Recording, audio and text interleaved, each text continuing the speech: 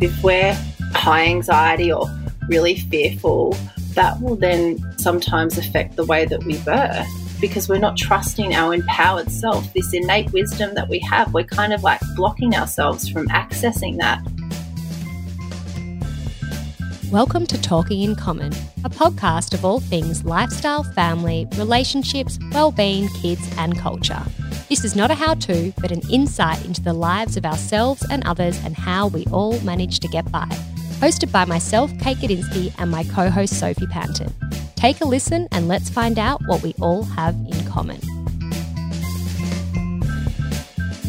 Welcome back to another episode of Talking in Common. Hi, Soph. Hello, beautiful Kate. Hello, beautiful Soph. How are you today? I'm okay today. Not bad. Okay, we'll do. Okay, we'll do at the moment. It's better than a lot of other terminologies we could use, hey? It's better than shit. Yeah. No, true. you know what? I'm actually here to redeem myself. I had some feedback after our first season. This is a while back now, but, I had some inside feedback, and that inside being my mum. And she reckons I swear too much. And I'm going to say I have to agree with her. I wonder if you've been influenced by me because I do feel like I'm a bit of a, I'll say potty mouth. Is that appropriate language? Well, that's quite right. Am I? Yes, you are. And I've got a bone to pick with you because I don't even know what that saying means. What the hell does a bone to pick with you? I don't know. Do you want to pick the bone? I'm going to Google it. Makes no sense. Here we go. Have a bone to pick with you. Dates back to the 16th century, simply refers to a dog chewing endlessly and picking and cleaning a large bone. Fact for the day. Okay, cool. Okay. So what is this bone that you're going to pick with me? You swear way more than me. Oh. You are a potty mouth, and because you're chief of editing, I think you set me up. You edited your swear words out and left me high and dry. I just don't swear on the podcast. I reckon you did. No. Maybe I edited my swear words and then like superimposed the sound to make it sound like it was coming out of your mouth. Okay, we are waffling. What do we have in common today? We've got such an exciting episode. I cannot wait for everyone to hear this. Everything that we talked about with the beautiful Amanda, which Kate will intro her in a minute, but she's so amazing and wealth of knowledge, hey? Oh, she's just amazing, and everything she knows, everything she talks about, just resonates so deeply with me and my curiosity and my interests. And she is many other things, but she is an acupuncturist. And I reckon that that's probably what we've got in common at the moment because you recommended her to me back when I was pregnant. I did. I saw Amanda when I was pregnant, particularly with Lulu. I actually went and saw her for induction acupuncture. Yep. That's what you recommended her to me for. Did it work? Look, okay, so I don't know if it's as simple as that, but so I did end up giving birth 2 days later, but I was induced. However, after having this induction acupuncture, now for anyone listening, this is going to sound really weird, okay? But there's a theory out there which is called the red or purple line, which when we were talking about this red or purple line, it's something that you can look for on the top of your, let's use nice language, bottom. Oh. Where there's the sort of… On your crack. On your crack, yes. On your crack, okay, yes. And Amanda actually had a look and apparently this can give you an indication, like a natural way to look whether your cervix is already dilating or not. Ah, fascinating. At that time. Did you have that? I did. Is that why and it was showing that I was already a couple of centimetres. Interesting. Anyway, that's cool. Check it out. Anybody who's never heard of it before, you can Google it. There's lots of images that'll come up. It's, it is what it is. But I think there is a little bit of truth behind it. But no, I did not go into labour straight after my induction acupuncture. How about you? I had my first appointment with her, which I had this amazing consultation, and I was actually just like blown away because, yes, like you said, she's such a wealth of knowledge, but she was just so warm and like genuinely interested in finding out like who I was and what my body was doing and, my history and really trying to get to the bottom of my health and like just fully like holistically understanding me. And I was just like, wow, that was a cool experience. And yes, what I went there for was the induction acupuncture, and I did it and it was great, although I can't say I love the experience of acupuncture. It's quite uncomfortable.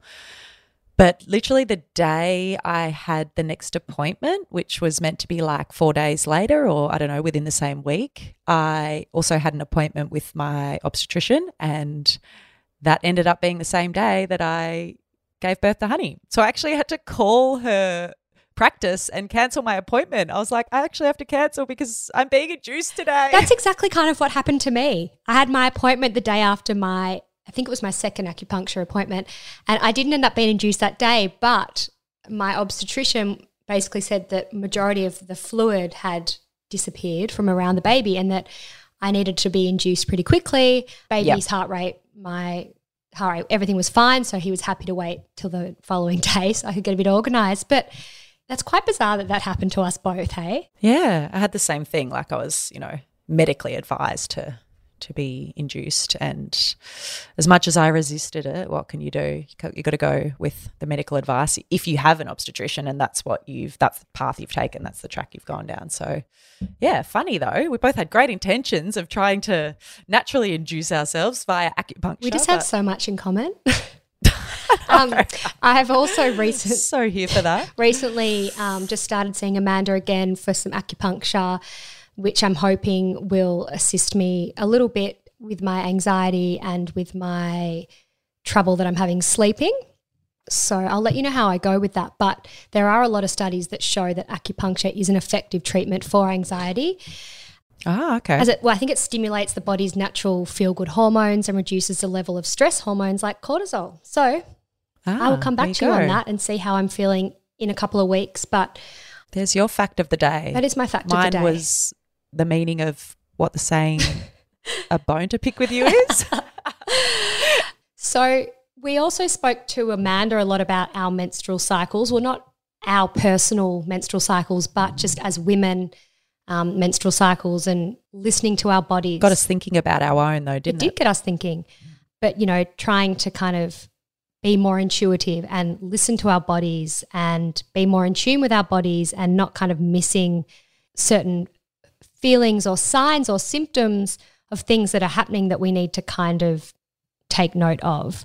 So Amanda had some great advice on this, didn't you find? I learnt so much, and I think it's really important just as women to really tap into what she described as an innate wisdom. And, I think it's just important, for our own personal health knowledge to understand our bodies and to look out for those signs, because we're not really taught to do that. Anyway, we talk a lot about that in the episode, but it definitely did get us talking about our own cycles post childbirth, because I didn't get my period back for months, like for a year. In fact, I got my period for the first time almost to the day of Honey's first birthday, which is kind of weird. That is quite a long time to not get your period back for. Well, that's what I was thinking. And because I obviously hadn't been through that experience before. In comparison to me, that is a long time. I'm sure there's other people listening who maybe were the same or could have been longer, but. Yeah. Well, I had no idea what was normal or what was classified as normal. And of course, like I was saying, because it was the first time I was experiencing this, I had never even considered it before. But I did start to get a little concerned, and I actually asked my GP at about 6 months and then 8 months and then 10 months because I just was really unsure. And then I did learn later on that it can take some people up to 12 months or even up to 2 years, and it is heavily dictated by whether you breast or bottle feed as well. The difference in bottle feeding babies and breastfed babies, if they're bottle fed, your body tends to resume back to regular ovulation and your period sooner than if you breastfeed or more so if you exclusively breastfeed. Makes sense though, doesn't it? Well, I suppose, once you understand how your body works, it does make a lot of sense. But if you didn't know that, then, you don't know it. But I was breastfeeding, so after I'd done a little bit of research, I was aware that it may take some months. And I did read somewhere recently that it can take up to 2 years, so I was a bit more comforted by that. Wow, 2 years is a very long time. How long did it take you? can't remember exactly. I think somewhere between 4 and 6 months. For both? Yeah. But, talking about, being more in tune with our bodies and our menstrual cycles, I am particularly inspired by this conversation with Amanda because I currently have an IUD or a Mirena, which is basically the brand name. Oh, I hate that thing. You've never had one. Get it out. Which is a form of contraception, obviously. I hate it for you. But I do want to get it removed. But, we're pretty sure that we don't want to have any more babies. So in order to take this out, I need to be a little bit more aware of, when I'm ovulating, when my period comes, like just so I can kind of basically still have sex, not use condoms and not worry about falling pregnant. Okay, so you want to be able to fully understand your cycle, to know when you're ovulating, to either avoid having sex at that time or to be careful or cautious and basically not use any contraception. Yeah. Right. Okay, cool. So anyway, see how I go with that. Either that or ta-da, I might be pregnant. Who knows? Well, look, if a miracle happens and that's what the universe has in store for you, then telling you now, I won't be mad about it. I know you won't. I'll tell you one thing that everyone needs to know, though, that maybe most people do know, but I didn't know this. Once your body begins releasing eggs again, when you do start to have your regular cycles back after you've had a baby, you can get pregnant before you actually have your first period. So you release an egg and you ovulate as such before you bleed. So you can get pregnant before you even think that you've got your period back. Did you know that? Not really, no. Yeah, well. You've taught me something today. Well, actually, no, I did know that you can fall pregnant without getting your period back because often some people do, when you hear about those people that have got like a child that's not even one and a newborn, you're like, how did that happen? How did that happen? I didn't even have my period yet. Everyone's bodies are so different, aren't they? So as mentioned before, our guest today is the amazing Dr. Amanda Waldyke.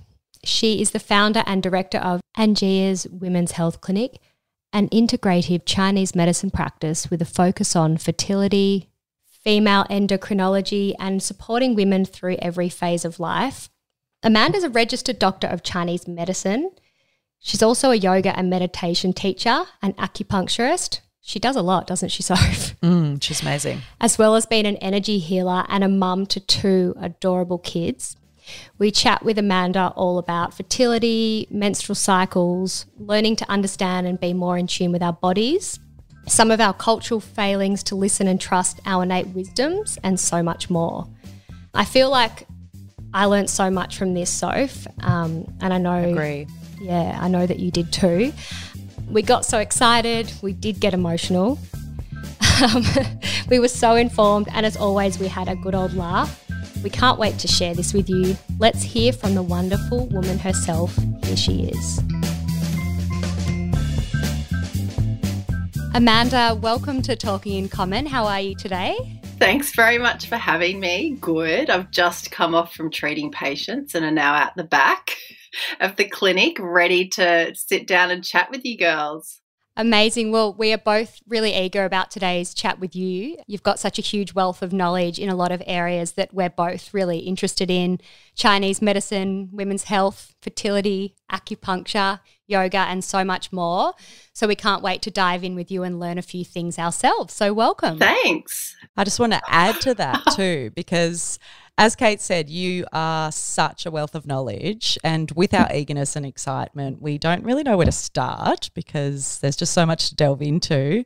But for Kate and I, and also for our listeners, we want to just take things back to basics a little bit with you today, all things women's health related, of course, but really just explore the understanding of our bodies, our mind, our natural physiology, and also just our instincts a bit, or sometimes we feel lack of.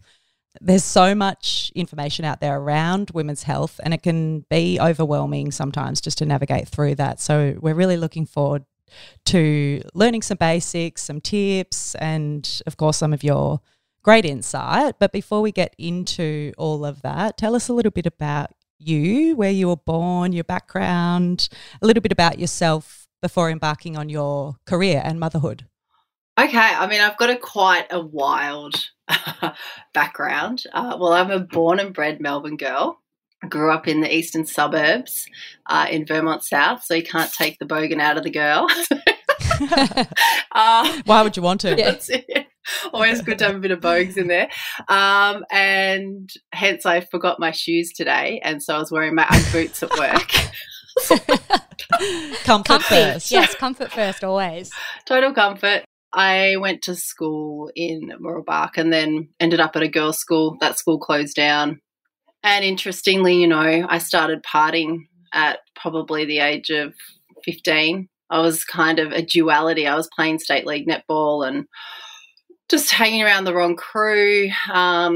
Finished year 12, got into nursing, ended up having a heroin addiction for 3 years of my life. Wow. Yeah. Did not know that about you. I had no idea about that. Till 21. It's not something that I'm an open book, but I guess that was my sort of like gateway and catalyst to studying Chinese medicine. You'd never know where life's going to take you. And I certainly didn't expect that one. So, I always describe it like the lotus flower, is that, from our biggest challenges, I think our greatest gifts arrive. And for me, that was one of my greatest gifts. And so that kind of just put me on this incredible path. Went back to uni, studied Chinese medicine, did 4 years of herbs, and then 2 years of acupuncture, and lived in China for a year, went and studied in China after my degree, and came back and set up my clinic. I did a bit of corporate. I was a bit of a high-functioning addict. Mm-hmm. And I think, there is a lot of them out there. Yeah, though. seriously, there is a lot of them out there. Yeah, people you would least expect. Yes, and so, but eventually, it's like the world just comes crashing down, doesn't it? You can't. It's not sustainable.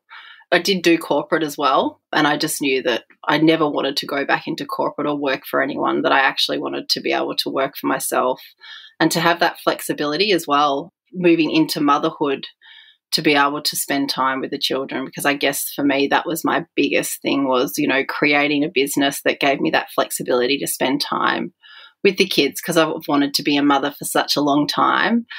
But sometimes too, running your own businesses, it doesn't always, we think it creates this flexibility. So it's just interesting learning how to kind of like manage all of that. Yeah. I feel you with that. The art of the juggle. Finding a good balance. It was funny. That's so true. Someone said that the other day. What was it? The juggle is real. Yeah, seriously. So one thing we do like to know about our guests on Talking in Common is, what did you want to be growing up as a child? I wanted to be an archaeologist.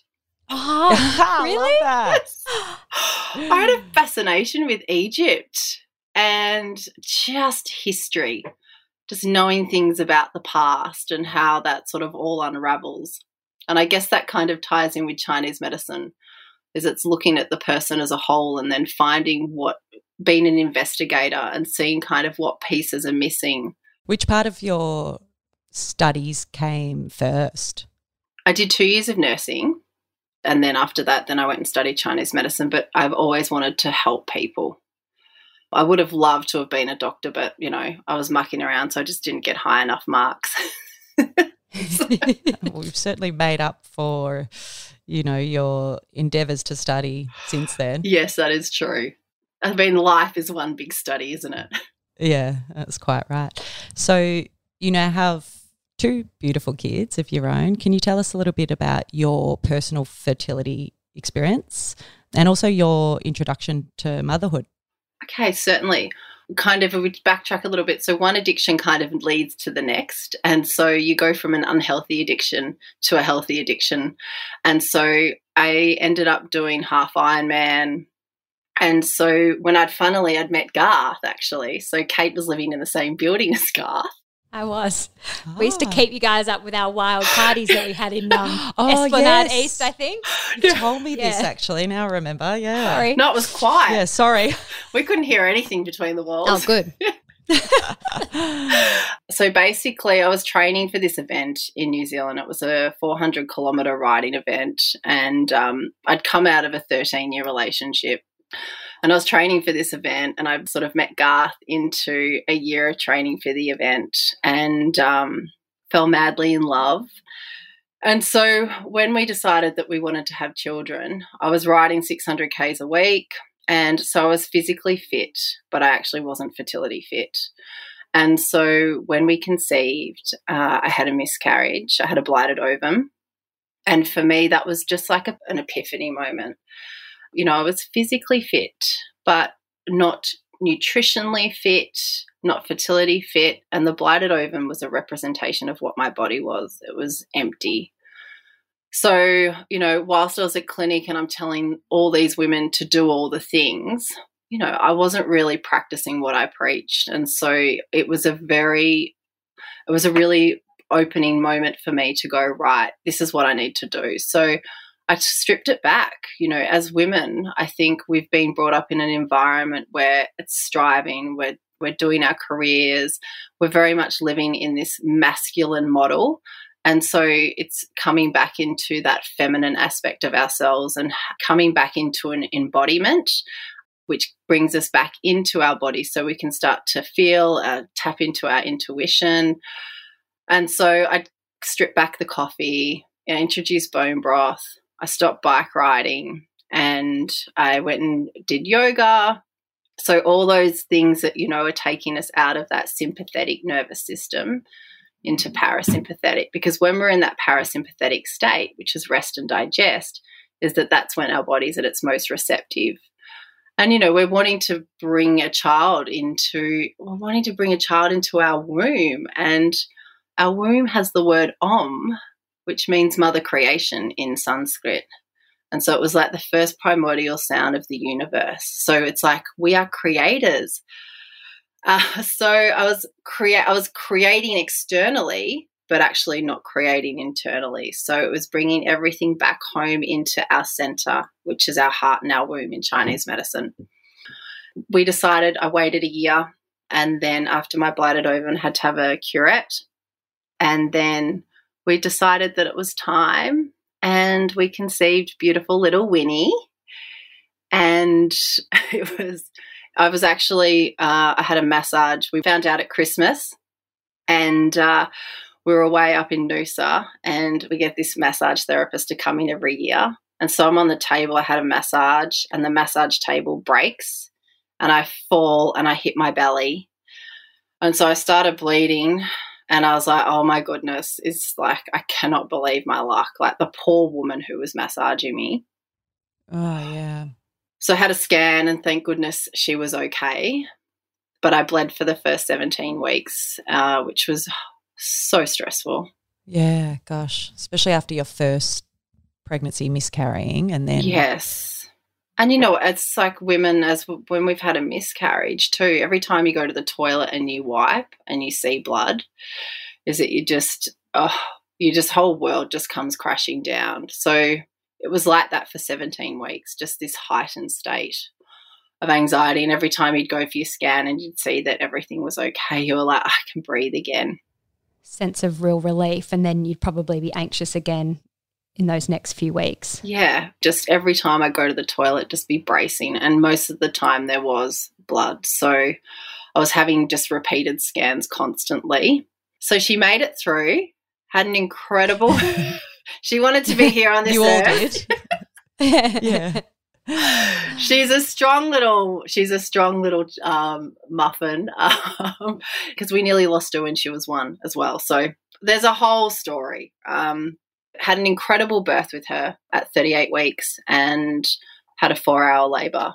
I think as women, you know, as you girls know, there's so much preparation that goes into birthing our children. And I think that really kind of begins from the moment of conception, is that there's so much work that needs to be done internally. And interestingly enough now, like the children that are coming through, a lot of what we see in clinic is that we're having to do the work because the children aren't wanting to come through, because we're undoing all like our parents' generation of stories and everything, right? So they've left these imprints. So we're having to step up, do the work so these children can come through, because there's going to be so much work for humanity that they have to do. So that way they're not having to undo all our shit, basically. I mean, a lot of your passion and practice is fertility, and many women struggle with this these days. What would you say some of the main contributing factors to this are? Yes, it's you just have to consider the environment that we're living in, is that we're living in a highly toxic environment. So our toxic load in our body is exorbitantly high for women. All our phthalates, BPAs, BPFs, all the plastics, all these huge endocrine disruptors. I mean, stress is a big one. Is that the reptilian brain, it was designed for stress, but the impact of stress now that we have on a daily basis is definitely heightened. You have to consider, the pandemic, we're all trauma bodies in one way or another, and how that's impacted our nervous system. The oral contraceptive pill has a lot to answer for, I think, in terms of its contribution to infertility. Whilst it was designed for pregnancy, to stop us from falling pregnant, is that I think the long-term effects of that now we're starting to see, which is huge. Also to just, the workload on our adrenals, which is also too, which comes to stress. Age factor. A lot of us are leaving it till we're later in life. In Chinese medicine, we go through 7-year cycles. And so the sages observed at 28, that's when we were at our most fertile. At 35, our fertility was on the decline. And then at 42, the sages observed that our sea of blood would start to dry up. And so for a lot of clients, we see they're from mid-30s all the way through to late 40s. And then also to egg health for women. We know that sperm's on the dramatic decline. What are some, I'm sure you get asked this a lot, but what are some sort of natural ways that we can supplement or treat our bodies to boost fertility and egg quality or sperm quality? Now that you mentioned that. Basically just run for the hills, okay, and go and grow some organic plants, fruits, and let's all just live on a farm in a happy commune. Yeah. Here. Back to basics. Just back to basics.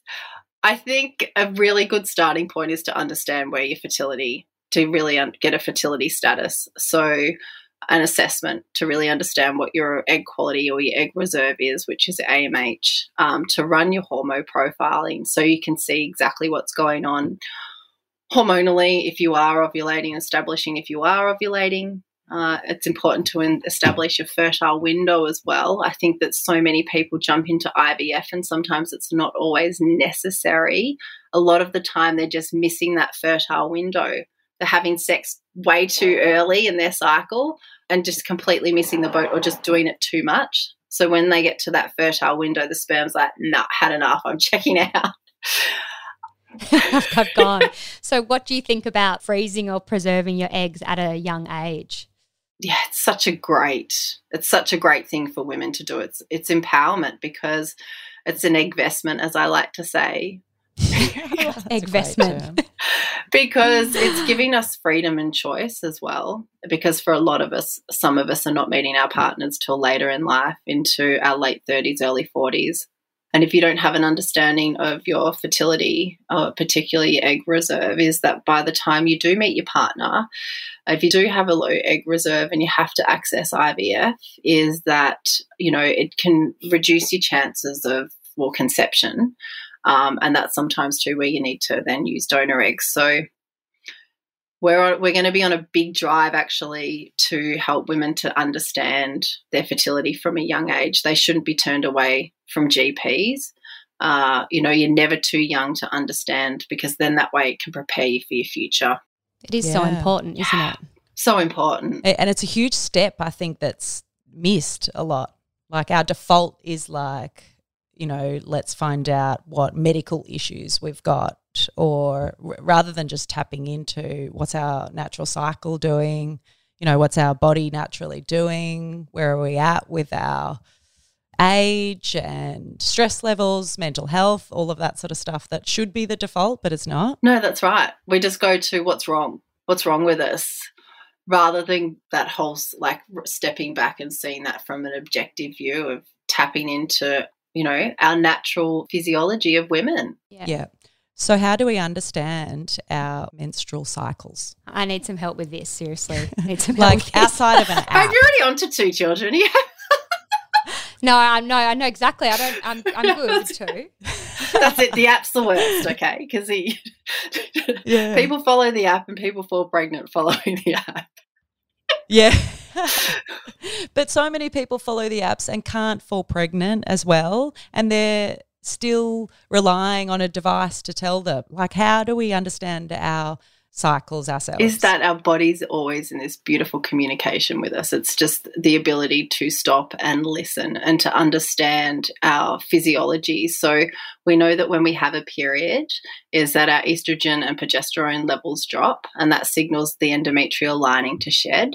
And so for us in Chinese medicine, the period is our 5th vital sign. So each month your period is sharing with you vital clues, not only to your reproductive, menstrual, but also overall health.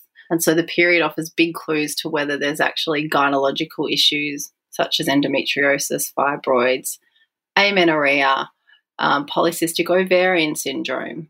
So are we having regular cycles? Are we having irregular cycles?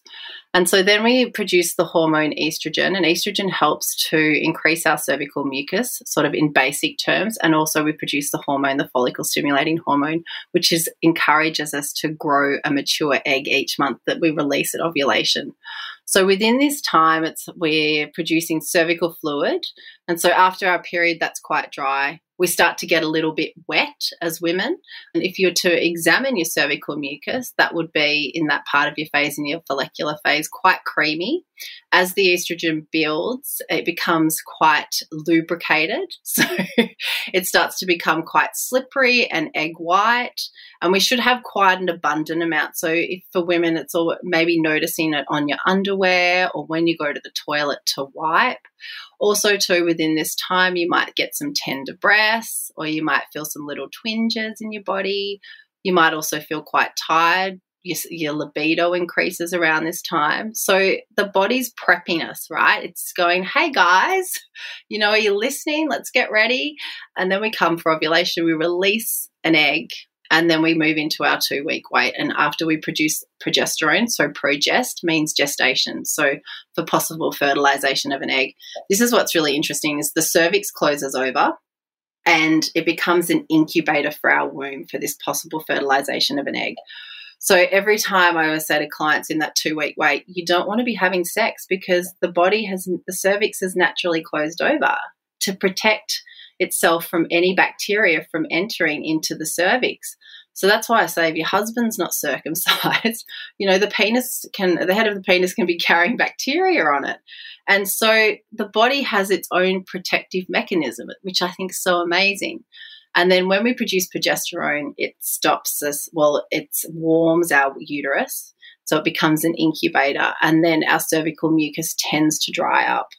And then we start that cycle again. So we're really, as women, no different to nature, like we are in Chinese medicine. We're the Tao. So we go through these. Body's amazing. Isn't it? I know, and it blows my...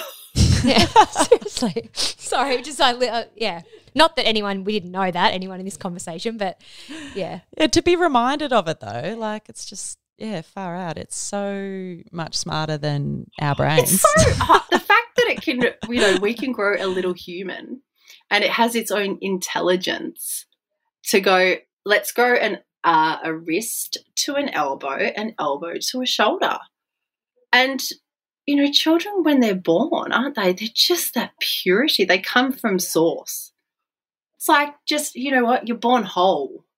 And then throughout your life, it's all your conditioning that starts to change that wholeness and strip away back our layers. And we say in Chinese medicine at that moment of conception is that the Big Dipper drops down and pulls the stars from the sky, and it's that spark from the Big Dipper that we're conceived when the yin and the yang meet, which is the masculine and the feminine. And the cells divide and then they come back as one. And then we start the evolution of the species, which is the growth of the embryo.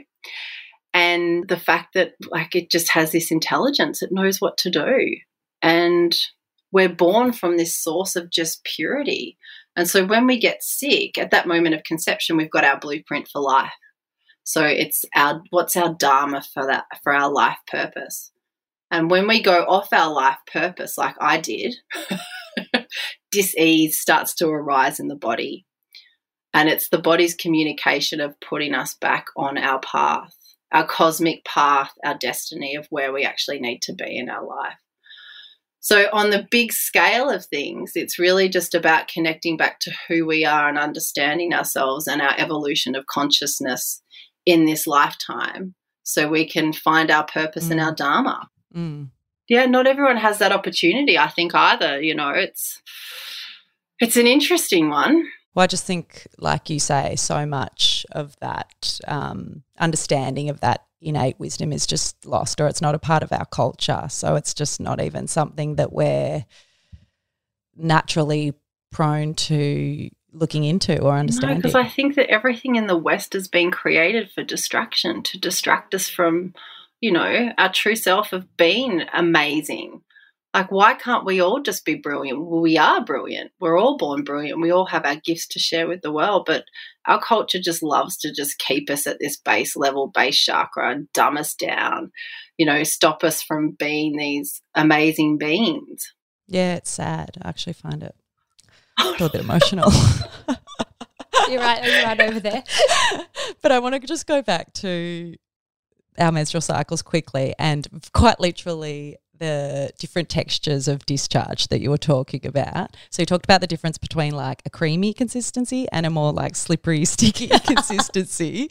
What is the time that you want to be having sex to conceive?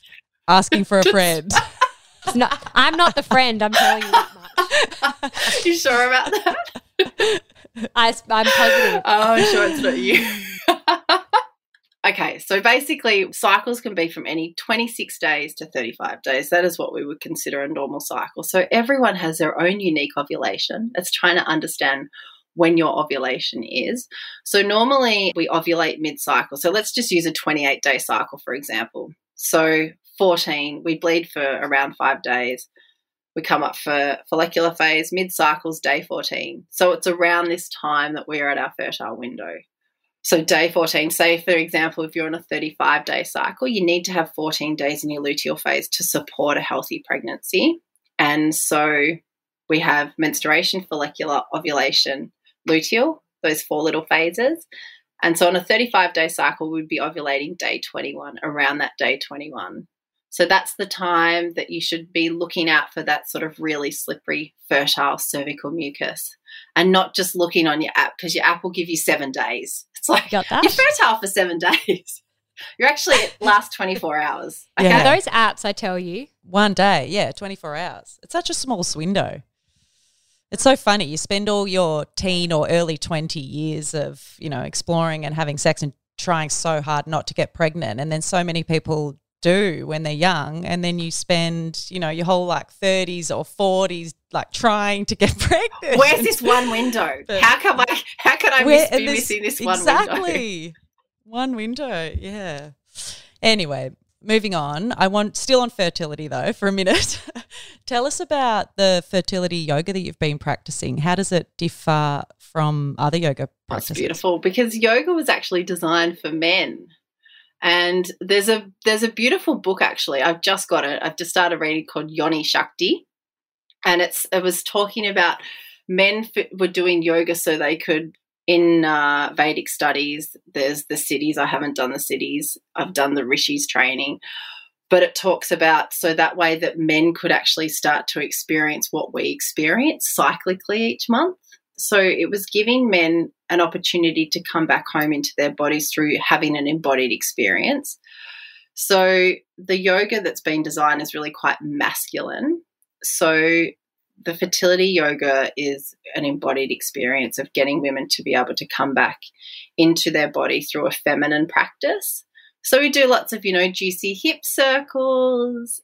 We do lots of meditation, connecting, opening up the heart to womb. So in Chinese medicine, you know, the heart is where our Shen and our soul resides, and our womb is our center of creation. So we want to be having happy heart, happy uterus, I say, is these two centers need to be in communication with each other. So if you think think about the person that's been on their fertility journey for a long time, is that their heart starts to become closed. And then that communication between heart and womb there starts to be a disconnect. And the first thing that you see when you go for your ultrasound is you see the heart. So it's like at that moment, it's like, boom, that love, that heart spark. So the fertility yoga is essentially then to balance out our hormones and activating through the parasympathetic nervous system through specific poses that help to open up our glands through our hips. Because, you know, as women, we sit, when we're sitting a lot, we're closing off our reproductive organs, we're closing off specific glands. And so allowing that Swadhisthana is our second chakra, our sacral chakra. It's our pleasure center. So we want to bring movement back into our pleasure center through this non-linear movement, and also to that aspect, it's a water element. So we want to be coming back into flow. And, you know, so as women, what's our period? It's all about flow. Fluid. Everything's like fluid, sexual fluid, semen.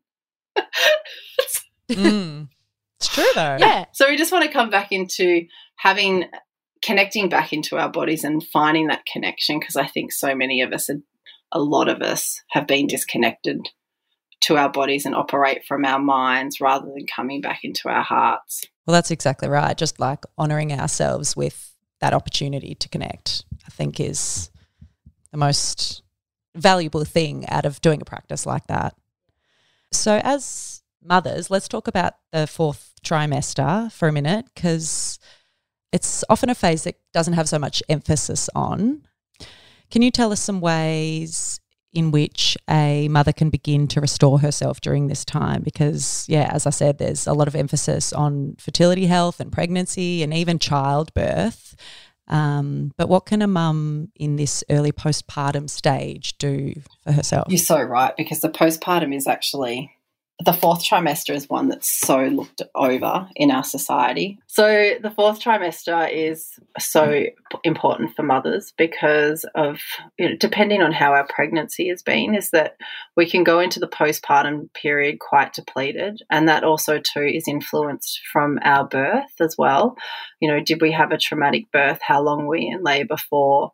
And so one of the things that we do so well in Eastern medicine is that restorative phase of bringing the woman back into her body and then replenishing her with all the necessary chi and blood, as we would describe it, but with all the fluids and the nutrition that's going to help then support hormonal balance, that's going to help support bringing your lactation. And I think that, you know, here in the West, it's like, as we see it, it's like you birth your baby, and there's so much focus around the mother just trying to get back to her normal birth weight or pre-birth weight, which is so fucking irrelevant. Like, you've had a massive, expansive experience. You've expanded, right, beyond your wildest dreams, physically, mentally, and emotionally. You've just birthed your child. You've just rebirthed yourself.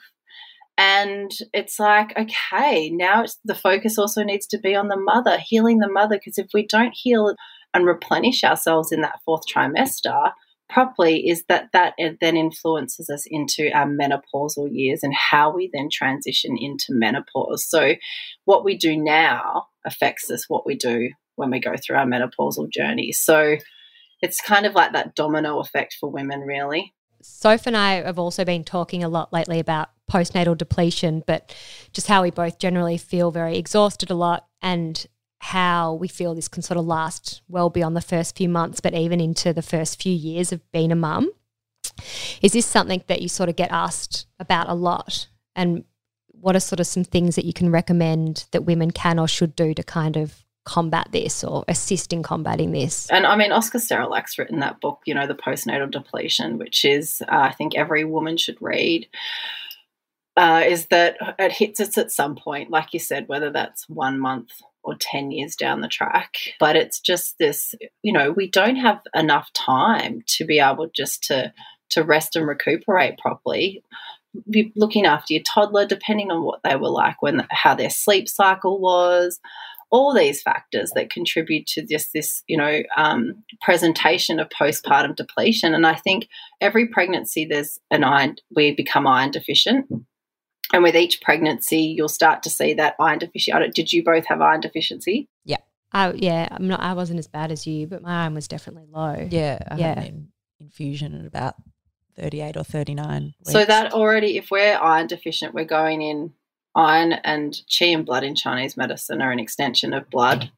So you're breastfeeding, and then potentially, like, when do you get your period back? I got my period back 3 months after giving birth.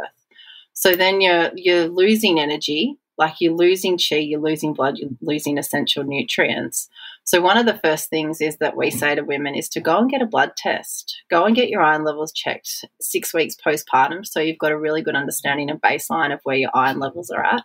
And also to thyroid, because thyroid fluctuates. That can then, it affects your metabolic rate. It also affects your energy levels. And I think we go into motherhood, we can feel amazing from the oxytocin. And then as soon as the oxytocin drops and then the prolactin levels kick in, is that you kind of can hit a baseline. And then if you've already been, I'd like to refer to our body as a bank account. So you want to go into your pregnancy in a surplus, because your energy levels, your bank account's going to deplete. And so by the time you get into that postpartum period, if you've had a very long labour, if you've had a traumatic birth, is that you're just going to be exhausted. Or you've had a cesarean sometimes too, that can influence your hormones. And most women go into their postpartum period in this deficit state. And then you have to rebuild. But how do you rebuild when you've got a newborn? Yeah. Tend to neglect yourself when you become a mum in those first few months or years. So, but I think you made a really good point before, just saying that there's this expectation from society that once you've given birth to your child, the next thing is to get back to your previous self as quickly as possible. And whether that's your body, like your physical look, or going back to work, or just getting back into the person that you previously were, which is like the exact opposite of what we should be doing, because like you said, our whole world has completely changed. We've just had this life-changing, profound experience of childbirth, and we should be focusing on evolving and nurturing this new person that we've become. And instead it's like we're being sort of told, when are you getting back to the way you were before? It's like really suppressing and confusing. It's confusing. It's like right there. Yeah. You're a whole new person. Yeah. We will never be that person again. And being able to embrace that ever, isn't that right? And I think that's where Western society, it's just, all of it, all the stigma taboos around all these things, it all relates to women. There's not a lot of stigma or taboos around male aspects. Periods, they're a natural bodily function. Why is there a stigma around that? Why does there have to be a stigma around, the fourth trimester? It's just so, well, the media has a lot to answer for, really, doesn't it? I think in terms of, the portrayal, it's like, why don't we start just showing the true pictures of what motherhood's like? Which is, it's messy. It's fucking messy. And when, it's seriously messy. And my house has shit everywhere. It's just like, and you know what? Teaching women to be okay with that. It's like, darling, don't worry. You don't have to do, I always say to, I'm like, just get used to having a bit of a messy mind. You don't have to do the washing. It's going to be there. It's just, it's going to continue to be there because you've just got those Yeah. And if you don't cook a meal, don't worry. Get comfortable with it. Order an Uber Eats. Learn to call live with on it. your friends. Yeah. Start using our community and coming back to that tribe of, having each other. And, stop. And women need to stop comparing. Oh, it's like, your baby the best. That's the worst. Yeah, most definitely. So you were talking a little bit before about this innate wisdom that we have, and I'm particularly interested in this, and Kate and I have been talking a lot recently about intuition, but more in terms of the daily decision making as a mum or as a parent, and how we feel that that's been lost a lot. And this temptation to Google things or get outside approval on the decisions that you make as a parent is another really confusing part of society. So just tell us a little bit more about this innate wisdom and how we can tap into it a little bit. We have lost this ability to be able to, trust ourselves. And I think the best advice that I was given, I don't have a mum. Mum's passed away. It was, You've just got to trust your baby. You know your baby the best. It doesn't matter what anyone else is doing. What works for them works for them. What works for you works for you. And I think that's where it comes back to really understanding our menstrual cycle so we can understand the inner workings of our body, because then we start to build this, trust within ourselves.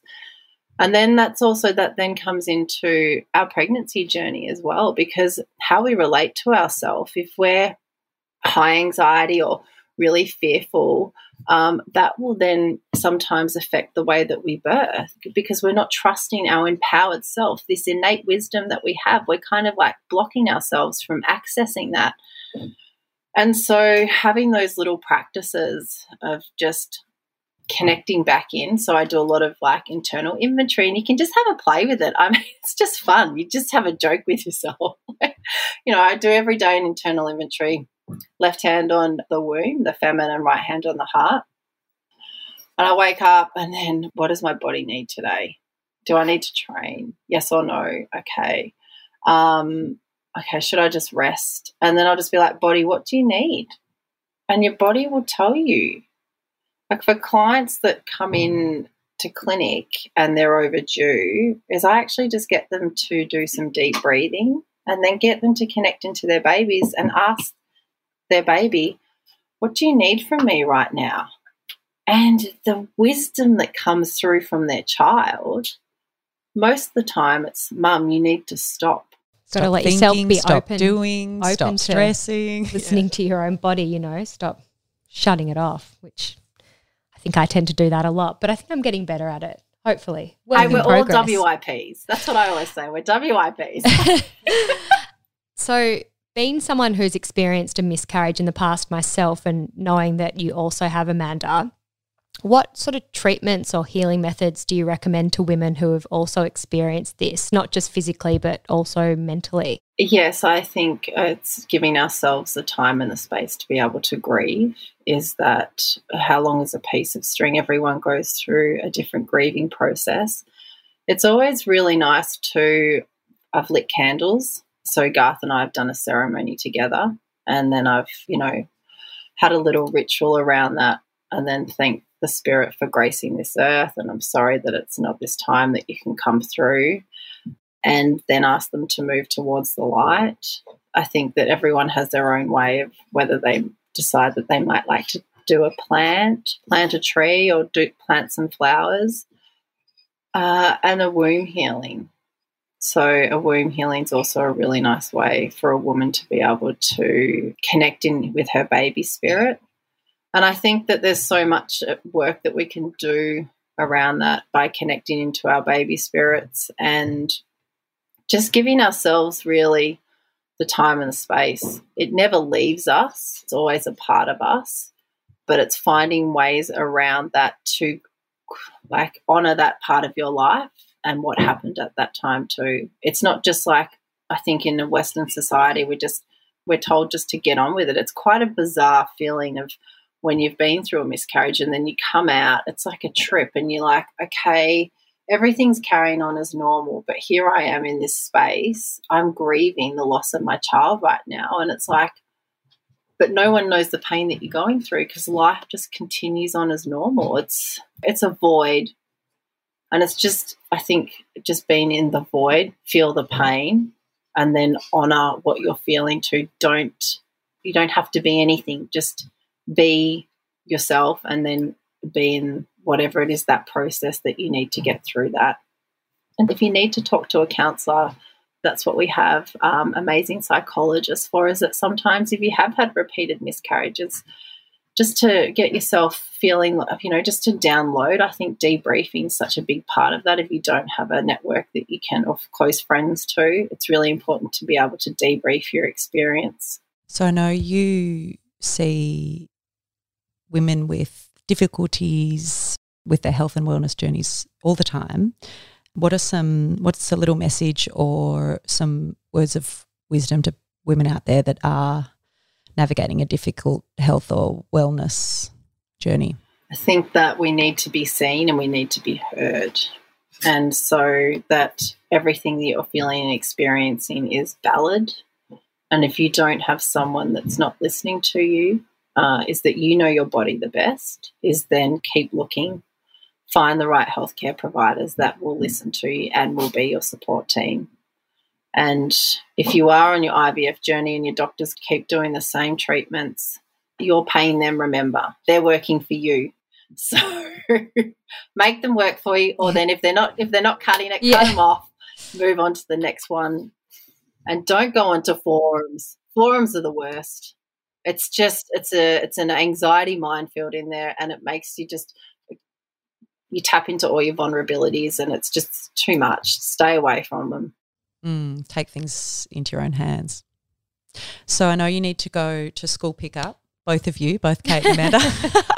So won't keep you much longer. But Amanda, what's your secret, or maybe it's not a secret, to just a happy and healthy life? Life is life is so interesting. You just have to take the good with the challenging, I think, and just be okay with that. It's not always happy, joy. I think, life is full of suffering, and if you can get through that suffering, you're winning. We're winning. We're kicking goals. We're evolving. Thank you so much for your time, Amanda. You've provided us with some really amazing insight into your practice, your knowledge and experience, but also into your extreme wisdom. So we just want to thank you from the bottom of our hearts for all that you do. You're an amazing support to so many women, and we're very grateful for your precious time and energy. Thanks so today. much, girls. You're going to make me cry now.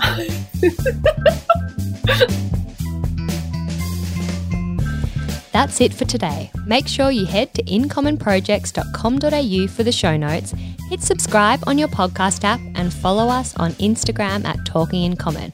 Or you can check out our Facebook page, which is also Talking in Common. Have a lovely day, and as always, thanks for listening.